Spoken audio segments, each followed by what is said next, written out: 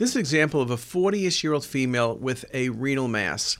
And obviously, renal mass is the first thing we think about as cancer, but not every mass is cancer. And in this case, both on arterial and delayed phase imaging, you see a mass with ill-defined margins. It's kind of cystic, and there's minimal stranding around the kidney. Papillary renal cells are hypovascular, but this is more cystic, though you could think about a necrotic tumor. Clear cells are very vascular, and Bosniak cysts, if this was a cyst, you'd be thinking tumor.